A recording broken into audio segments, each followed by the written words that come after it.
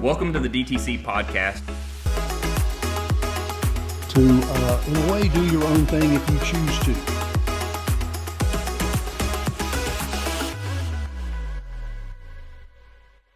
Welcome to the DTC podcast. I'm Daniel Finley, here with Dr. Tom Brown. We're going to talk today about the first things to do once you decide to take the PE exam. Hello, Daniel. Looking forward to talking with you. I am as well. So there's a lot of information out there about the mechanical engineering PE exam, what to expect, what it's like. I want us to get started, though, on what happens to get started on taking the exam. So what's the first thing people need to think about before they take that step to take the exam? I feel that really the first thing is to get in touch with their state board, either online or call. They're very, very helpful. They're really not a barrier to your getting a PE. They want you to do that. But contact them and find out the details of how to go about taking the exams, both the FE and then the PE. Are they part of the decoupling process or not? Find those things out. But go to your board and find out exactly what's there, and also to the NCES website, find out some information about that in terms of the getting registered for the exams themselves here. Choosing the exam is also a biggie, because once you figure out, okay, I'm going to take the exam, I can do this, okay, legally that's okay. Now what exam do I take? Because now when you register, you have to pick the exam. Of course, you pick the day as well, and that's sort of committed, and you're on your way. Okay. That's great. Taking the first steps, often one of the more difficult things, just making that decision and moving forward. And you mentioned the state boards, and so there's some criteria and requirements that each state may have. But for the exam itself, everyone's taking this national exam, right? Right. Everybody takes the same exam. Some professions have different exams for different states. But for engineering, it's the same exam nationally. However, now that they have a computer-based testing, they have the ability to pull problems from a huge bank of problems. And so while it seems a little strange, each person taking the exam gets a different exam. Now the specifications tell you there's going to be so many of this and so many of that. Well, you may have more of this and less of the other, kind of vice versa. And the NCS doesn't give any information as to what that is with that particular one. So that's really one of the biggies right there. And you mentioned in a previous answer that choosing the exam is part of the process, and there are multiple options. And so what are those factors someone should think of when they're looking at, here are the options, and thinking about their background and their work experience? How do all those factor into this? Oh, that's one. You've hit on one of the questions we get a great many of. People want to know, which exam should I take? Maybe it's because of what they've done before in terms of their job, or maybe have taken the exam and failed it. There's 3 exams, the mechanical design and materials, we call it MDM, the thermal and fluid systems, and then the HVAC and refrigeration. And the way I try to work with people is that first, the MDM, if you have a copy of Shigley in your car and at home that you have somewhere, okay, that's going to be the exam. You're working with gears and bearings and whatever you work, that's the one to choose, and we really have a very high pass rate for that exam. I think that's because of it, because people answer that question, yes to that, okay, that's it, we're done. We don't pick any. And maybe conversely, if you haven't heard of Shigley, if you haven't heard of Shigley, that's maybe a good sign that's not the exam for you. So that's not because it has a lot of different topics. That right. It's one of our criteria. How many different topics do you have on the exam? And machine design, MDM, has a lot of topics. Okay. The next one to talk about is the HVAC and refrigeration. It's governed by ASHRAE. And again, if you don't have the ASHRAE fundamentals and the complete set of other very large books this thick, 2 sets of them actually in your house, then maybe that's not the one. But if you do, then that's the one. The only thing about that one is, though, it tends to be the harder of the 3, the tougher of the 3 exams. But a lot of those people have to be PEs. This is one of the places where having a PE is more of a requirement than somebody working for some company making gears or whatever that's going there. If in fact if you're into that world, you can actually take the thermal and fluids because it has the least amount of different topics. You got thermal and fluids, and then fluids and thermo. I mean, and heat transfer. Yeah, the three legs there of it. And so it has the least amount, and that one is if you don't qualify for the other two, that's the one to take. Okay. In fact, our HVAC instructor took the TFS exam when he took it because he taught the course and became the expert in the department on that particular topic. So that's how I do it. And usually by the time we get through that conversation, we know which one we're going to pick. That's great. And maybe just to put a fine point on that, if you take an exam in one topic, are you restricted to only practice and work in that area? That's a question I get a lot. No. In fact, people say going to get a mechanical PE. No, you get a PE. Yeah. If you want to take the chemical exam and pass it, you'd still be a PE. One of the things I wanted to remember is that I give much more detail about how to choose which exam to pick in our YouTube video on exam strategy. So if somebody wants to know more in detail, I go through all these little steps about each of the different criterias and what's pros and cons for each one of the three to help. Because that could be step number 3 of the things to do first is to decide which exam to take. Mm-hmm. That's great. You know, we have this as professional engineers, we have this ethical responsibility not to practice outside of our domain. So just because you pass an exam in one subject doesn't necessarily mean you should be practicing that area. It needs to be part of your discipline and part of your expertise there. So thanks for clarifying that. And that is an important choice, and hopefully one that you can make early on based on these recommendations. And then once we get past that, so we've picked our exam, what do we do next? Well, the next thing is to get a plan. You need a plan to study by. You can try to do this decision. Do you want to try to do this on your own? Mm-hmm. That might work for some people. Wouldn't work for me. I need a plan. I need details as to what goes on, and that's why the course looks like it does. It would be what I would want to take if I was taking the exam. You need to commit yourself to 20 hours at least a week. Some people may get by with 15. I don't think much less than that. I think you're not going to be able to spend more than 20. Most people have a full-time job and family, or may have a family and stuff. So you work with that. What we have is short videos that you can do in the morning. You know, we get started. Maybe you get up and you spend just 30 minutes. Many of our videos are just 10 minutes, 15 minutes long. You may, at lunch, do a couple there at lunch somewhere. You also may do it later on at night, maybe when everybody's asleep or something, sit down and spend it just an hour. But and then the weekend becomes your, the time when you spend more time. But that's really one of the things to do, is to get a plan for what you're going to do. And that's hard to do for people. And that's where our course comes in, is to help you with that plan.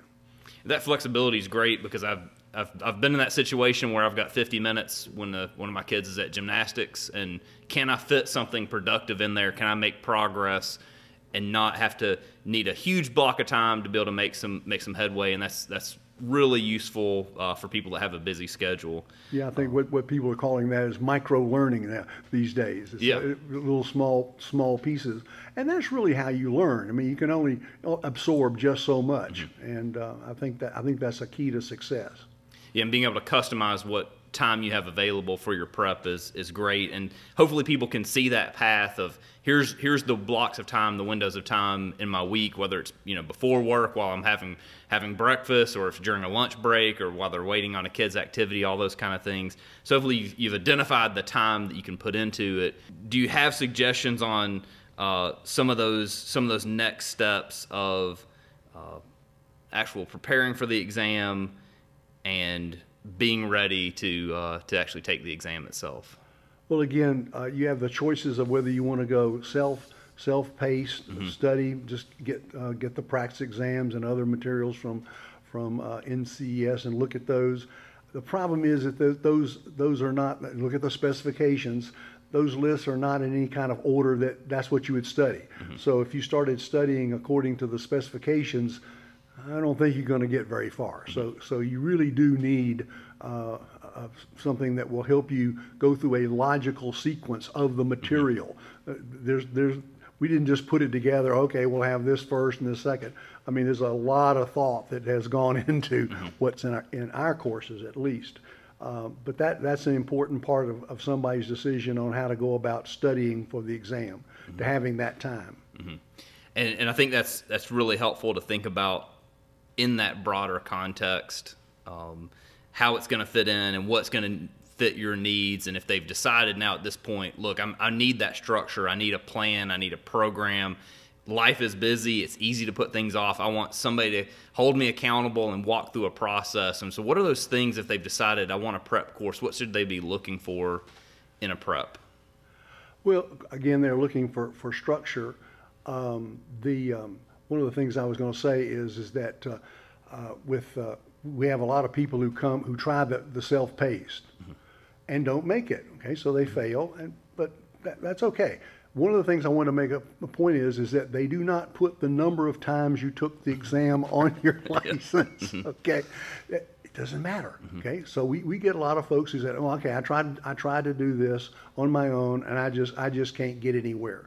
And then they take the course and they come back later on and say, "Oh, okay, this is what I needed. I needed the structure, the organization, the sequencing."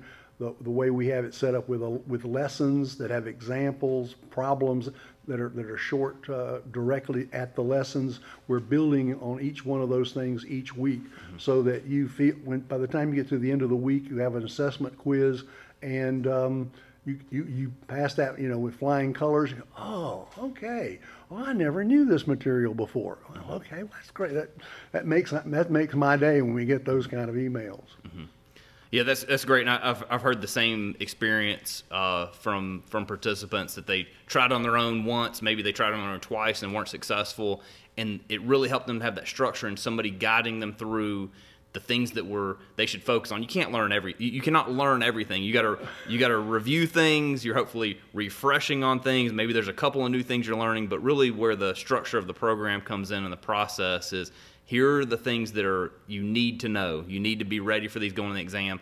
You're not going to get all 80 problems. So get that out of your mind that you're going to solve them all 100% correctly. We want to pass the exam. That's the goal. If you thought of all the problems you could possibly see as a pool, we're not just throwing you in the pool. We're teaching you how to swim. Correct. And so you're only going to go in certain places, and that's it. And that's why I think a lot of times when you're looking and working problems, the process is just as important as the answer, because you will never see that problem again. You're not going to see that exact iteration of that problem. But what you want to do is you want to know that line of thinking, why you made decisions, why the instructor is telling you to take this approach versus that approach, how it ties back to the reference handbook and the other design standards that you'll have available. All that's critically important to be successful on the day of the exam, not just knowing, here's 20 problems I know how to work, and as long as they ask me these 20 problems, but again, that process, the methods, how to approach the problem. Yes. You may see a problem and go, okay, this is not exactly what we did in class, but it's the reverse of it. Yes. And so, okay, I got this. Because you understand, if at that point you understand the principles, it doesn't matter which way I ask. If I ask from this direction, that direction, whatever direction, you're going to be able to solve it because you understand it. Yeah, we're not doing any derivations. That's one of the words I don't. Develop is a better word. Okay. We don't do any of that. We start with here's the equation for a particular topic, and this is how you're going to see it, and this is the most logical things that you're going to be seen to do. And once you feel comfortable with that, okay, we'll move on to the next topic. I think that's the strength of our prep course. Great, and those are some great qualities. Is there anything else, extra qualities that somebody should look for in a review class that we haven't touched on yet? One of the things that we have done is that when the CBT came out in 2020, the change to that form, we didn't just take the course we had and just kind of tweak it to fit. We created completely new courses because it required a different mindset to go about taking the exam. You were not going to be able to bring anything that you had developed on your own into the exam as had been in the previous iterations of it. And we're very proud of that. I think we're really one of the few providers that has actually done that, has actually created a new, completely CBT-focused exam prep course. And we're proud of that. It was not easy to do, as you can imagine. The 500-page reference handbook is daunting just to think about it. But again, if you take one page at a time, you can get through it. And we help you do just that. And this is where I think the program, the approach of DTC is very important, is because a lot of times we look to our mentors to help guide us through these important career landmarks. And if you go back, if you're, depending on the age of your supervisor or your mentor, they may be talking about the long form PE exam, where they're solving a limited number of problems and working it out and showing work and getting partial credit kind of thing. And then most will probably have the experience with the multiple choice in-person exam style and be able to bring in all your references. But this is a new paradigm. So just if you know somebody or getting mentored by somebody who's taken the exam within the last few years, they're going to have that experience, but other mentors may not. So being careful about the advice you get is important, and also taking it into consideration that the DTC method incorporates the computer-based testing CBT process. Yes, indeed. That's exactly right.